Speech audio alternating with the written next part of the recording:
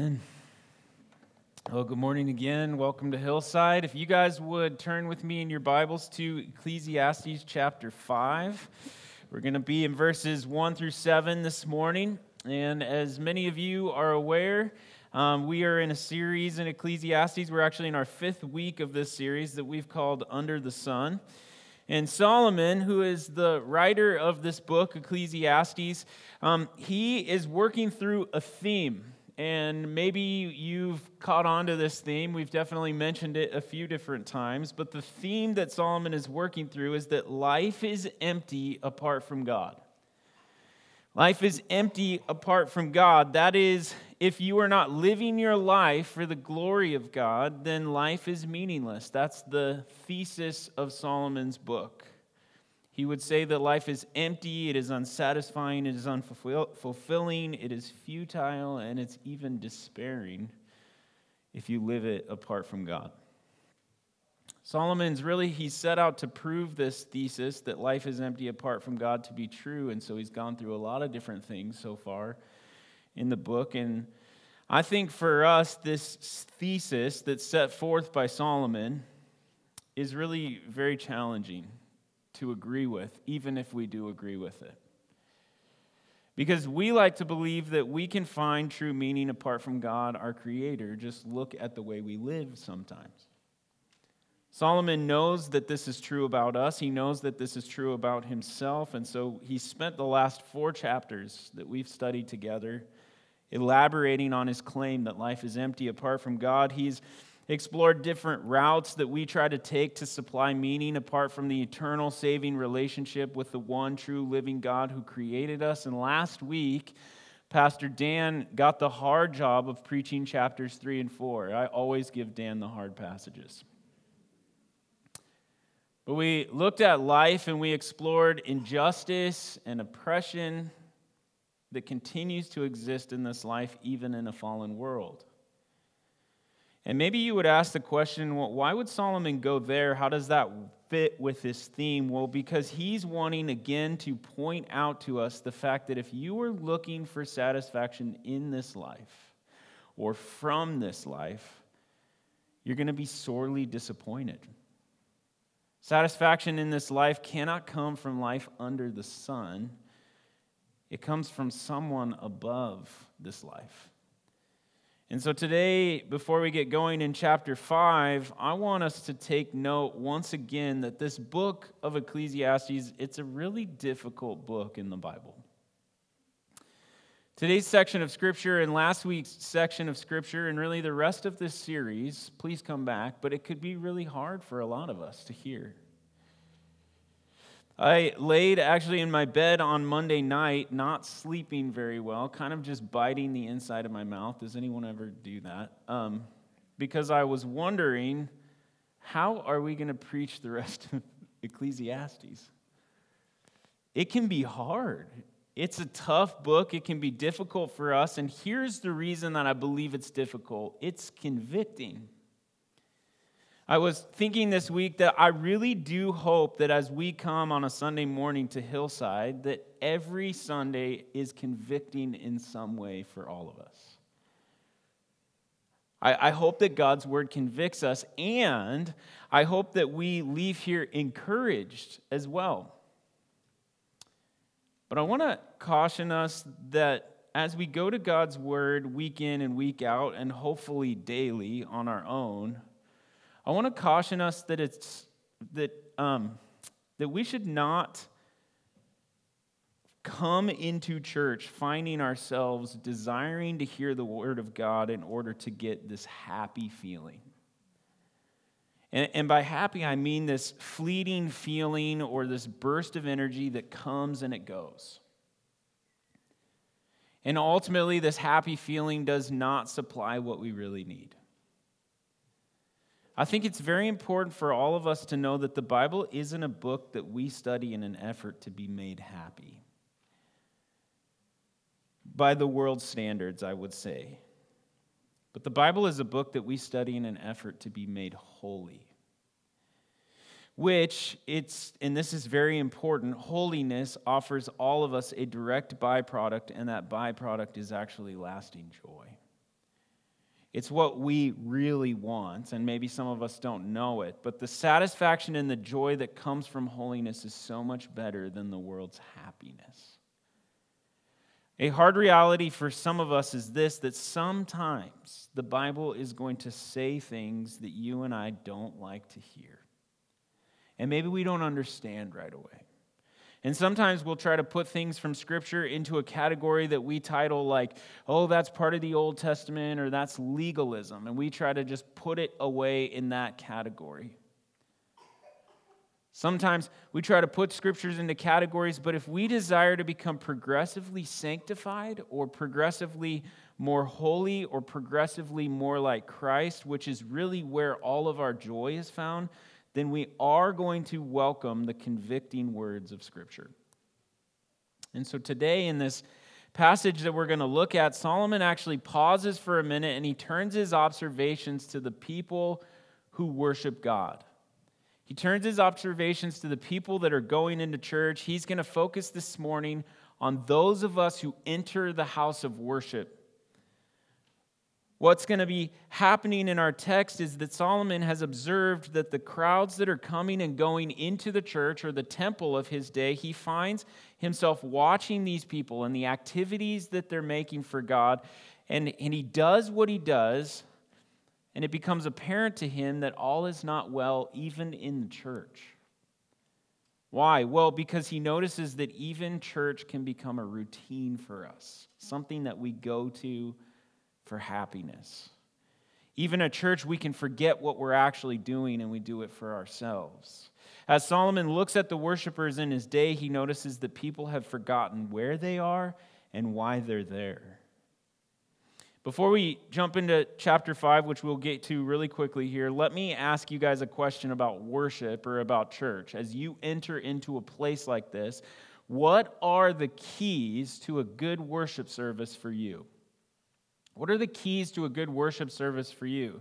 This is a question actually that we ask a lot in the church. I've worked on a few different church staffs over my life, and it's a question sometimes that we will spend an entire Monday on after a church service. What did we do well yesterday, and what are we trying to do next week? What are the keys to a good worship service? How do we serve people in worship? And I imagine that to answer this question, some of us would say something like this: the music makes a worship service good or not good. Don't raise your hand, Noah's in here somewhere. Some would say the preaching is essential to a good worship service.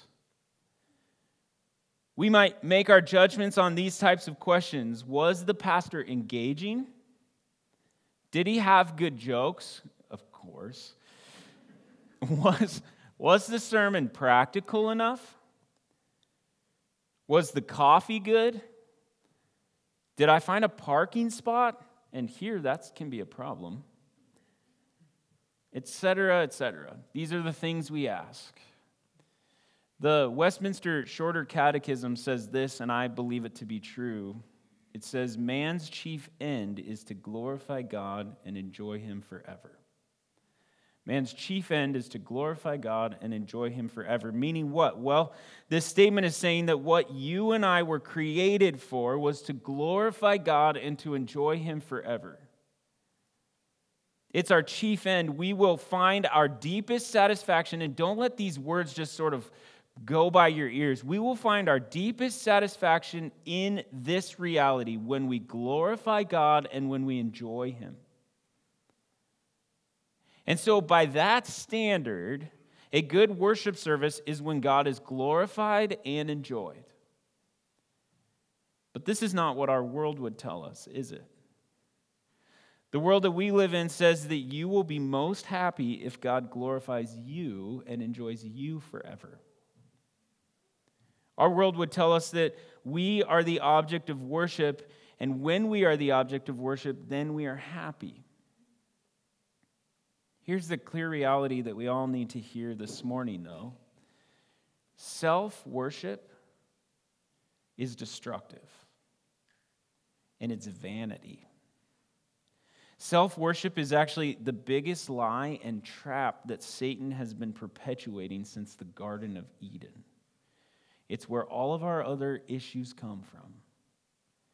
And I wonder how many of us would be willing to admit that sometimes worship becomes all about me. I know that's true for me. I know that when I enter into a worship service, I find myself asking questions like, is this good for me? Does this serve me? Do I feel good when this happens? And worship can often become about my desires and my likes and my preferences and what I want. And so in our passage today, what Solomon is doing is he is going to do what he does, and he's going to show us that worship is really not at all about you. And that life lived with me at the center is not good for me. And God in his goodness in our passage today calls us to glorify him and enjoy him forever. It is what is best for us. So how should we approach God as we enter into worship? Well, Solomon answers that question in Ecclesiastes chapter 5, verses 1 through 7. And the very first thing that he tells us comes from verse 1, and that is that we should guard our steps and listen. Look at verse 1. It says this, "Guard your steps when you go to the house of God. To draw near to listen is better than to offer the sacrifice of fools, for they do not know that they are doing evil." So the context here in Ecclesiastes 5 is that there's a worshiper walking into the house of God, the holy sanctuary, and in Solomon's day, that the house of God would have been the temple in Jerusalem that held the presence of God. But really what Solomon is saying here applies to any sacred space that's set aside for the worship of God. And so what he's saying is, as we go into worship, he's telling us to watch our step, guard your steps. We understand this expression, watch your step, don't we? When we exit a bus, the bus driver will say something like this, "Please watch your step on your way out of the bus." Or when you're getting off a plane, a flight attendant will say something like this, "Thank you for flying with us. Please watch your step," right? We've all heard it. When someone tells you to watch your step, what are they doing? They're warning you of a potential danger just ahead that you had better pay very close attention to. When you were growing up, maybe like me, there was a time or two that your dad had to pull you aside, maybe in a public setting, and say, "You are walking on very thin ice, buddy. You better watch your step." Anybody else had that happen? And when Dad says that, holy cow, all right, time to watch my steps. But what Solomon is doing here is something very similar for us when we enter into God's house. He is saying that there is a right way and a wrong way to enter the courts of thanksgiving and the gates of praise. Solomon's first exhortation to us is that before we worship, we must check our mental attitude and motive for worship. We should consider our steps as we enter into God's presence. In Solomon's context, the people of God, what they did is they offered sacrifices to God for the forgiveness of their sins. But the issue that Solomon sees is that he's pointing out for them that many of them were just going through the motions of sacrifice. They were just entering the temple and doing what they did. It was a form of manipulation to them. If I do what God tells me to do, then I'm going to get something out of God. They thought that if they went into the temple and they performed this ritual, then God would give them a favor, but their hearts were far from God. They were guilty of religious form without spiritual substance. For you and I, we can actually fall victim to this kind of thinking too as we come into church. We can find ourselves going through the motions of worship. We do religious things, but our hearts are not in it. And it's possible for people to show up to a place of worship week after week and year after year and never really change. Why? Because we adopt this mindset that our religious rituals and activities are what God wants from us. That somehow these rituals are going to gain us purpose in life and favor with God, and when we do all this, God isn't glorified. God only becomes a means for us. He is like a vending machine. He's not the point of our worship. We're the point of our worship. We're actually showing up for us. Samuel actually said something very similar to this, to what Solomon said in 1 Samuel 15:22. He says this, "Has the Lord as great delight in burnt offerings and sacrifices as in obeying the voice of the Lord? Behold, to obey is better than sacrifice, and to listen than the fat of rams." This is really exactly what Solomon is saying in Ecclesiastes 5:1. He's saying, guarding your steps in worship means listening to God and obeying Him. Not just going through the motions. Guarding our steps means that the right way for you and me to approach God in worship is to come with our ears wide open to His Word. The questions then that we should ask ourselves as we enter into worship every time we're here are questions like these. Am I ready to listen to the voice of God? Is my heart open to spiritual instruction? Are my ears attentive to the message that I will hear from the Bible? When Solomon says, guard your steps, he is saying proceed with reverence as you step into the presence of God. Watch where your next step is going to be. Make preparations to approach God well, which means don't enter worship casually or unprepared. Don't go through the motions. I would love to gently encourage us this morning, and not at all in a legalistic way, but in a way that I genuinely think could make a difference for all of us. And I believe this to be true. It is best for us to come to worship prepared to worship. How do we come into worship prepared to worship God? Well, pray before you come so that when you come here, you're ready to pray. Sleep before you come so that you will stay alert when you come. Read the Word before you come so that your heart will be soft when you worship. Come hungry, come willing, come expecting God to speak. Come anticipating a memorable experience with the Creator of the universe. Alexander McLaren, who's an old preacher, says it this way: fruitful and acceptable worship begins before it begins. Fruitful and acceptable worship begins before it begins. Solomon says, approach God in worship first by guarding your steps and listening. Notice where you're stepping. Come prepared to worship, come prepared to hear from God. And then secondly, and more briefly, he says this, watch your mouth. So he says, watch your step, and then he says, watch your mouth. Look at verses 2 through 3. They say this, do not be rash with your mouth, nor let your heart be hasty to utter a word before God. For God is in heaven, and you are on earth. What a statement. I mean, come on, that's the best. Therefore, let your words be few, for a dream comes with much business, and a fool's voice with many words. So Solomon moves from the topic of guarding your steps and entering into the house of God to the topic of prayer and worship. And he says, when you come before the Lord, do not be rash with your words. How many of us can sometimes think that if I just pile up word after word after word, then God will hear my prayers and answer them? Jesus actually warns against this method of praying in Matthew chapter 6. We've studied this before in the Lord's Prayer, but Matthew 6, verses 7 and 8 say this, and when you pray, do not heap up empty phrases as the Gentiles do, for they think that they will be heard for their many words. Do not be like them, for your Father knows what you need before you ask Him. Jesus says, your Father knows what you need before you ask Him, and Solomon says, God is in heaven and you are on earth.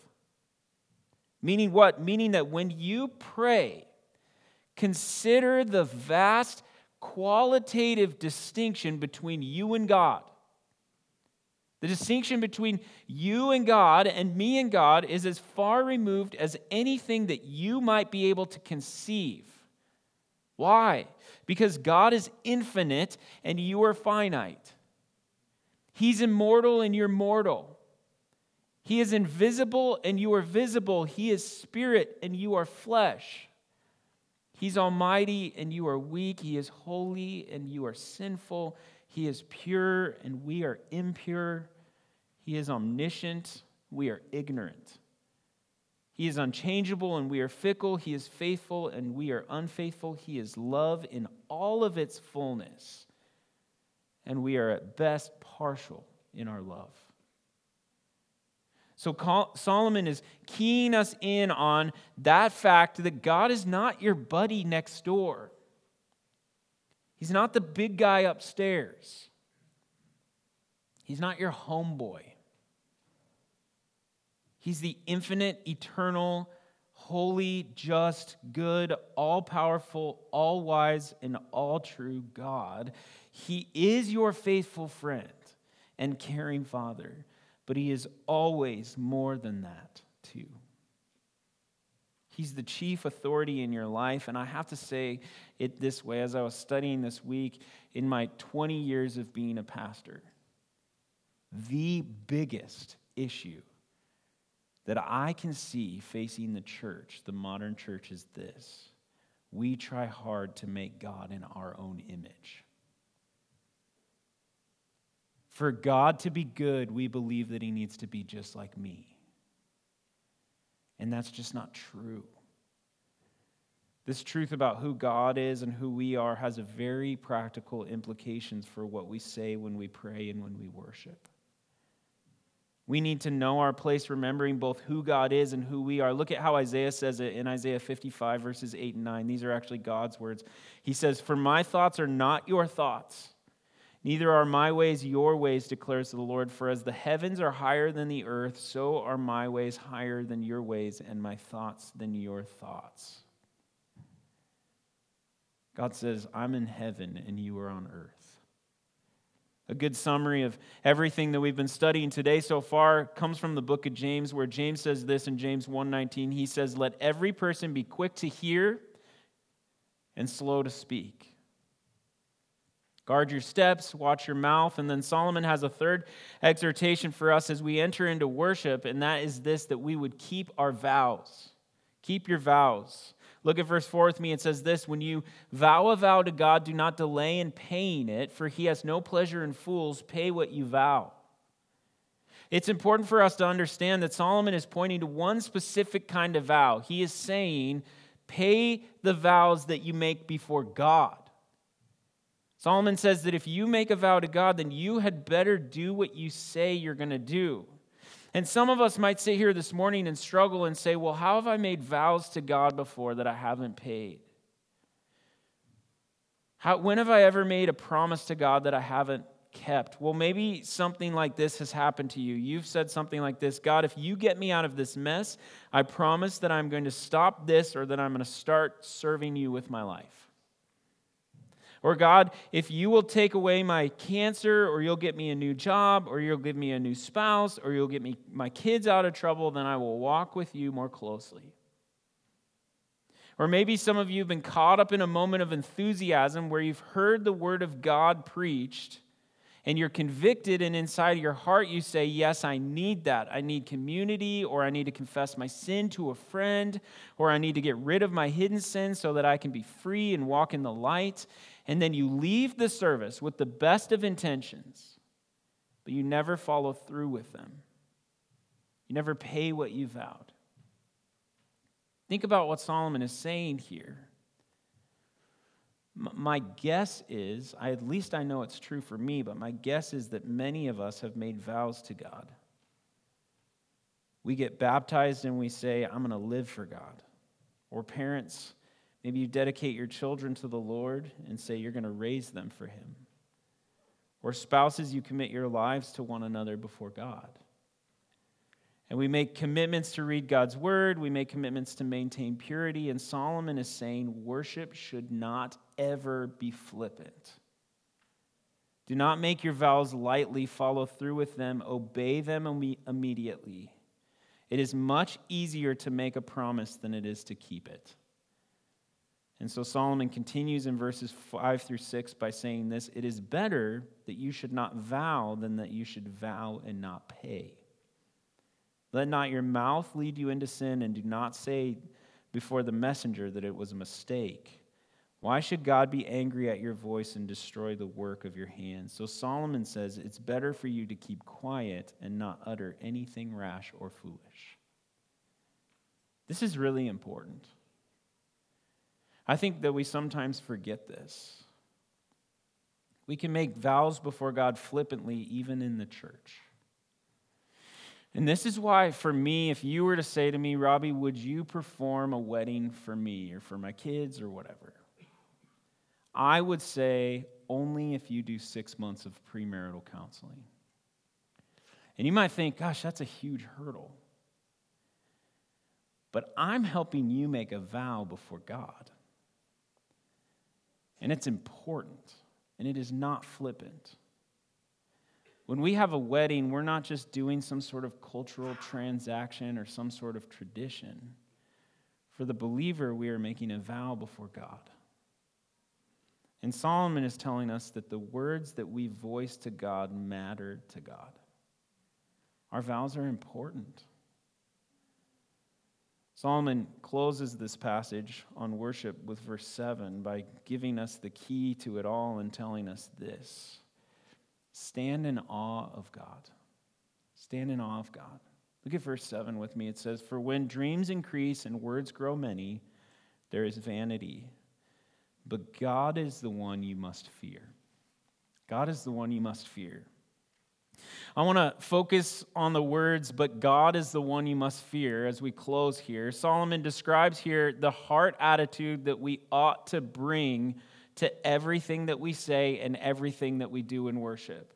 Guard your steps, watch your mouth, keep your vows. They all depend on the fear of the Lord.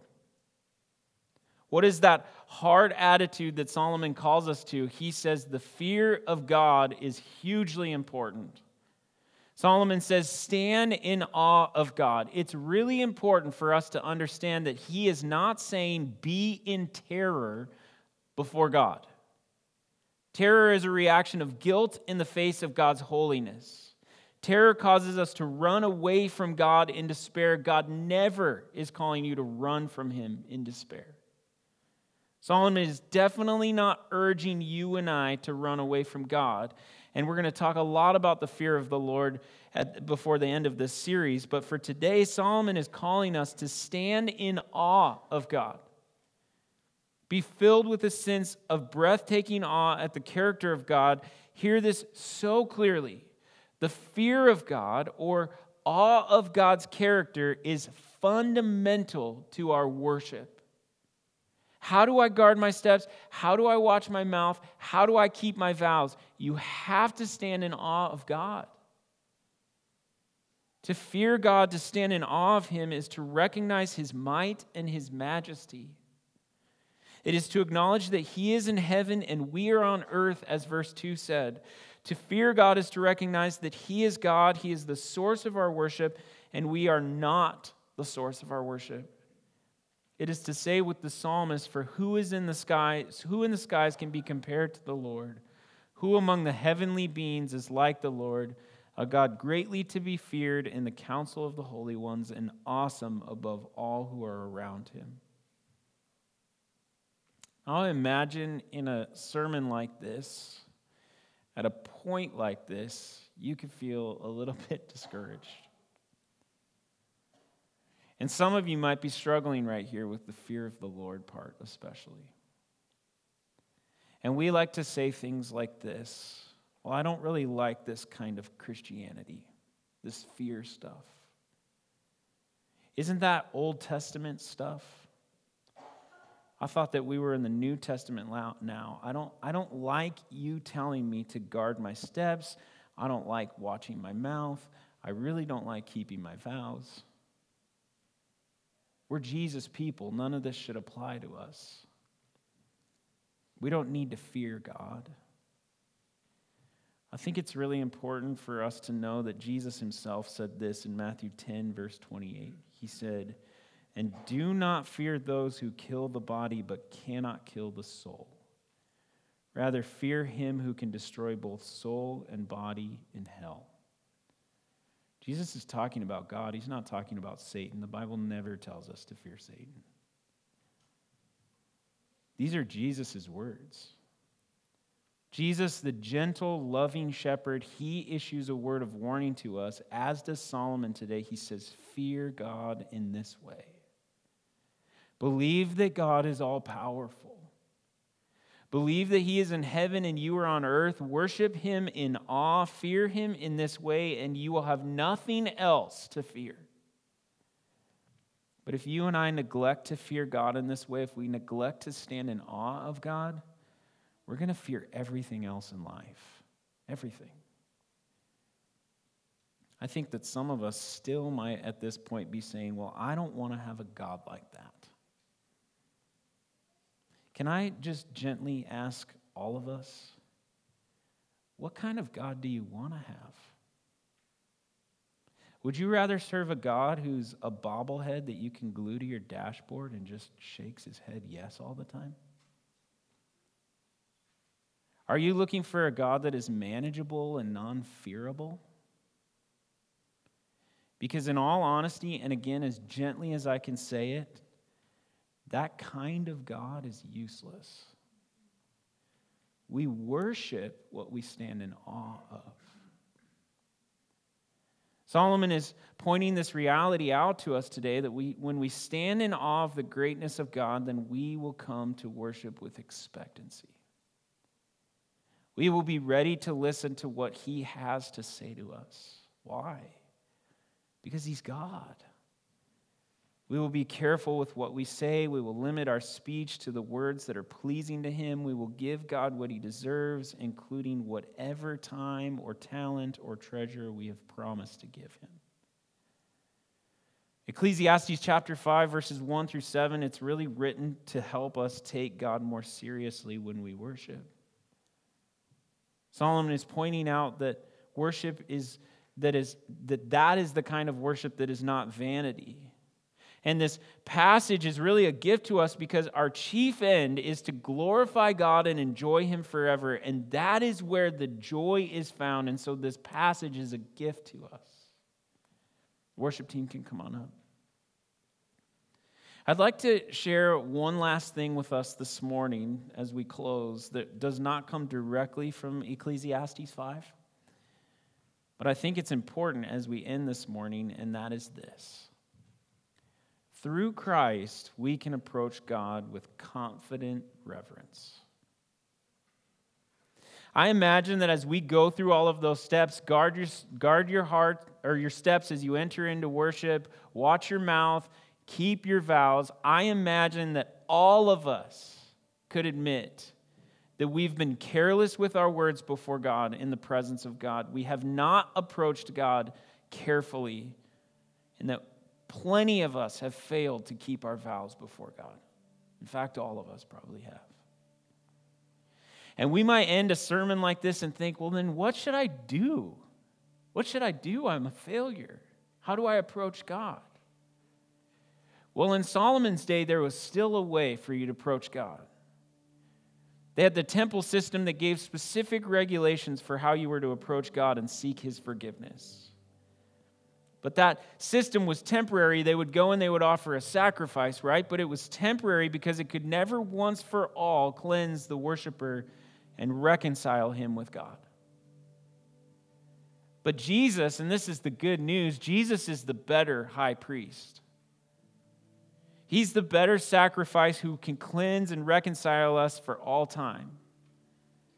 And when he died on the cross, not only for all of our sins, but also for all of our empty religion and all of our empty promises, what happened? The veil that was separating you and me from the presence of God was torn in two from top to bottom, showing that man had once again had access to God. So now what? Now what for us? Well, we can come with both confidence and awe before the living God. Through Jesus Christ, we can approach God with reverent confidence. Look with me at Hebrews chapter 10, verses 19 through 23. They say this. Therefore, brothers, since we have confidence to enter the holy places by the blood of Jesus, by the new and living way that he opened for us through the curtain, that is, through his flesh, And since we have a great priest over the house of God, that's Jesus Christ, let us draw near with a true heart in full assurance of faith, with our hearts sprinkled clean from an evil conscience and our bodies washed with pure water. Verse 23, let us hold fast the confession of our hope without wavering, for he who promised is faithful. Today, we've been called to worship God. How do we begin as a people? We can cast ourselves on the mercy of God. We can pray that he will forgive us for everything that we have failed to do, and we can ask him to accept us through Jesus Christ. Jesus is the only one who ever kept all the promises to God, including his own vow to offer a holy sacrifice, the sacrifice of his body for our sins. By the mercy of Jesus, we are forgiven for our sins, for all of our failures. And now, by the grace of Jesus, we have help in keeping our commitments to God. When we pray for the grace to follow through, we are praying to a Savior who knows what it means to keep a commitment, who did everything he promised, even to death. And because of him, we can humbly approach the throne of grace with confidence. Let's pray. Father, thank you again for your word this morning. God, thank you for the opportunity to learn about approaching you in worship. And God, this morning we are so grateful that we can approach you with confidence because of Jesus Christ. We love you and we pray these things in Jesus' name. Amen.